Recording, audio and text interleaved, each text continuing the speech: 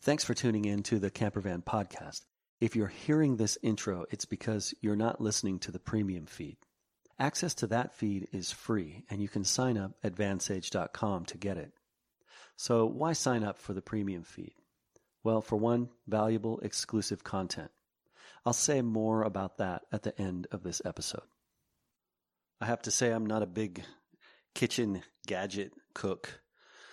I prefer solid basics like cast iron and quality nonstick and knife skills, versus using some magic chopper or something. I just rather use. I'm pretty good with knives, so I can in the kitchen, so that works for me. But at any rate, the exception is slow cookers. A slow cooker is a wonderful gadget for van life. It's a double threat. You can plug the thing in if you have a power supply that will handle several hours of low wattage output. For a slow cooker, you can plug it into obviously to shore power, and there are 12-volt models available. And even if you use a 110 to 30 model and you have an inverter, if you're driving and your alternator is part of your charging system, then it's free power. So you can, if you're going to be on a 4-hour drive, you can cook a really amazing dinner over that period of time. But there are 12-volt models available too that are great, like 5 stars, 600 reviews on Amazon and other places. So there's really no reason to even deal with the higher voltage models for your van. And specifically, there's a brand called Presto, the model Presto Nomad, and they make both an 8 and 6 quart traveling slow cookers. And I like to use a slow cooker, especially for stew, soup, chili. Chili, it doesn't have to cook all that long. A couple hours is plenty of time. And that's true for a lot of soups. But if you like a long, slow cooked soup, and because it's a lower temperature in a slow cooker, typically you'll need more time. So keep that in mind in terms of when you add your vegetables. If you're going to make stews or soups and you don't want super mushy beans or green beans or something like that, you'll want to time that. But that's fine. You can cook the meat and spices and carrots for 2 hours in your slow cooker and then throw in the softer stuff later. That's fine for the last hour or two. And for stew, there's probably no better tool than a slow cooker because you really want those flavors to meld over time. And you typically use a lower quality cut that requires longer cooking time. And even if you're cooking stew with chicken, you don't have to jump through the hoops like brining or stuff like that to make your chicken nice and tender and moist in a stew or soup in the slow cooker, because it just gets handled by time. So that is TIME. You can also put THYME in there too. But anyway, and also a slow cooker is a great way to deal with leftovers. Heck, I've even seen kind of a rice pilaf or rice stew done in slow cookers with traditionally fried rice is how some Chinese cooks would deal with leftovers. So if you have leftover vegetables and meats, you can fry that up in rice, and you can do the same in a slow cooker with your leftovers. If you didn't get through all the beef patties or something like that, you can put that in a stew or soup before a drive or before going to bed, and in the morning you'll have lunches for a few days, or lunch and dinner or whatever. So yeah, and then of course you can slow cook tougher meats, and of course all this works for vegetarian meals too. I'm sorry, I'm not a vegetarian. I can't really speak to that, but there are, if you want to cook beans or tough rices, grains, things like that, slow cooker is a great solution. So let's see.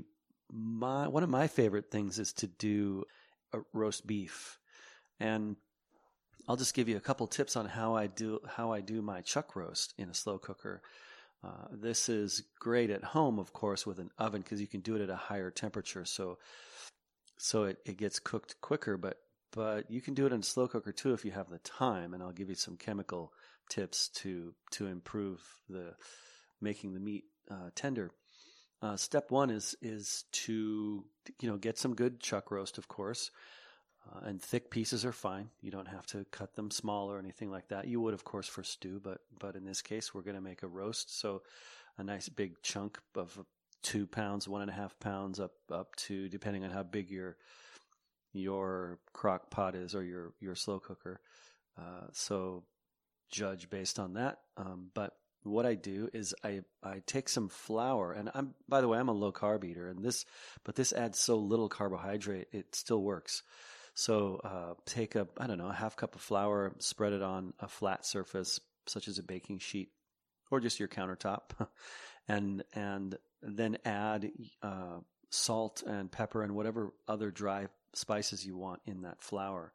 Now take your chuck roast, rinse it off. I like to rinse all my meats, and just don't let it splatter. You're not going to contaminate your kitchen. Don't worry about that. And then pat dry your chuck roast with some paper towel, and then roll the whole thing in that flour and spices seasoning mix, just so that it gets a thin layer of flour on it.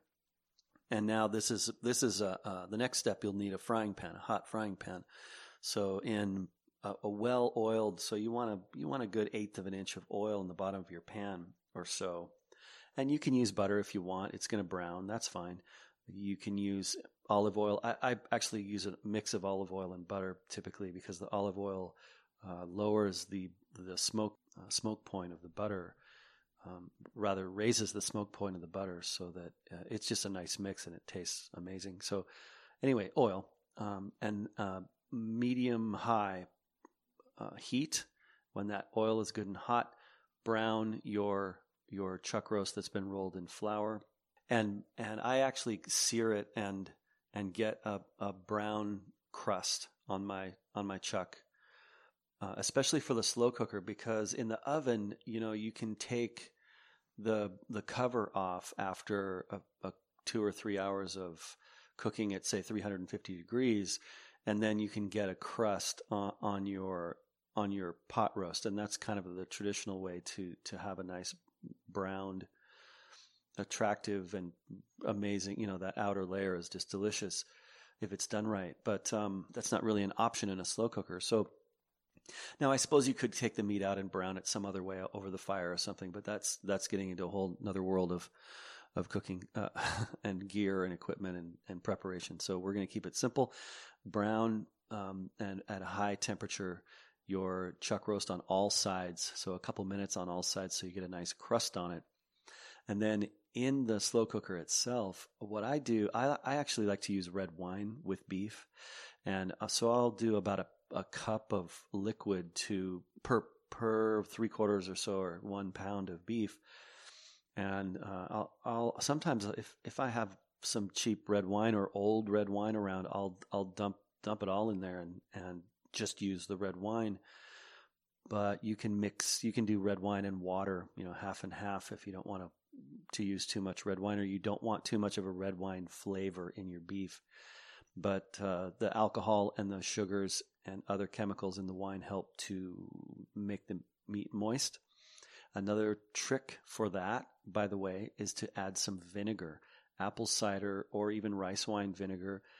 Add as much as half a cup. You're going to start to impact the flavor the more you add. I'd probably do a 1/4 cup of vinegar, and that gets into the meat and breaks down. It's a well-known chef's trick to break down tougher meats and make meat moist and tender. And so that's going to help with your slow cooking of your chuck roast, so that it comes out more tender. And then add whatever spices you like, if dry spices, or if you have some fresh spices. I also will put in garlic and onion in with my chuck roast in the slow cooker. You can't go wrong.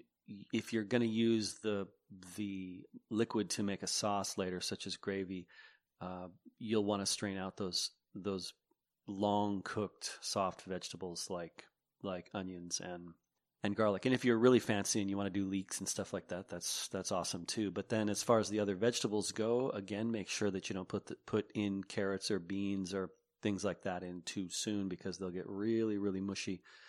And you'll just wind up with these carrots that are not really very palatable, and they'll be full of fat and stuff. So do your carrots later, or even partially steam them or blanch them, and put them in at the halfway point of cooking or something like that, so that they're just right at the end. So that's how I feel about slow cookers, and that's how I do my pot roast chuck in my slow cooker. Once again, if you're hearing this, it's because you're not getting the premium feed. Head over to advantage.com and enter your email address for exclusive access to free, valuable stuff. So, what do you get? This is a daily podcast, but we only release 6 episodes on this public feed each week. Episode 7 is only for premium members. When you sign up at advantage.com, not only do you get early access to the Campervan podcast episodes, you also get episode 7. Each week I'll send you a link to download in advance all 7 episodes for that week. Also, you get the vansage.com newsletter that includes exclusive articles and links to awesome van life stuff not available on the site or the podcast. I won't spam you or sell your email address. That would be ridiculous. I value your trust and promise not to abuse it. Again, all this is free, so head to vansage.com and enter your email address. Don't miss out on the valuable, free, exclusive extras. Okay, I have a favor to ask you. Please help get the word out. Nothing beats word of mouth, and the best way to achieve that in the modern era is to share the link to the Campervan podcast on social media such as Facebook, Instagram, your blog, YouTube channel, or other platforms. You can also send it old school style via email or even text message. Also, iTunes reviews are much appreciated. If you feel compelled to head over to iTunes and give us 5 stars, that would be wonderful. Okay, thanks again for tuning in, and I will see you on the road. I got the blues about me so-and-so, and the child got the blues about me. And I need this morning,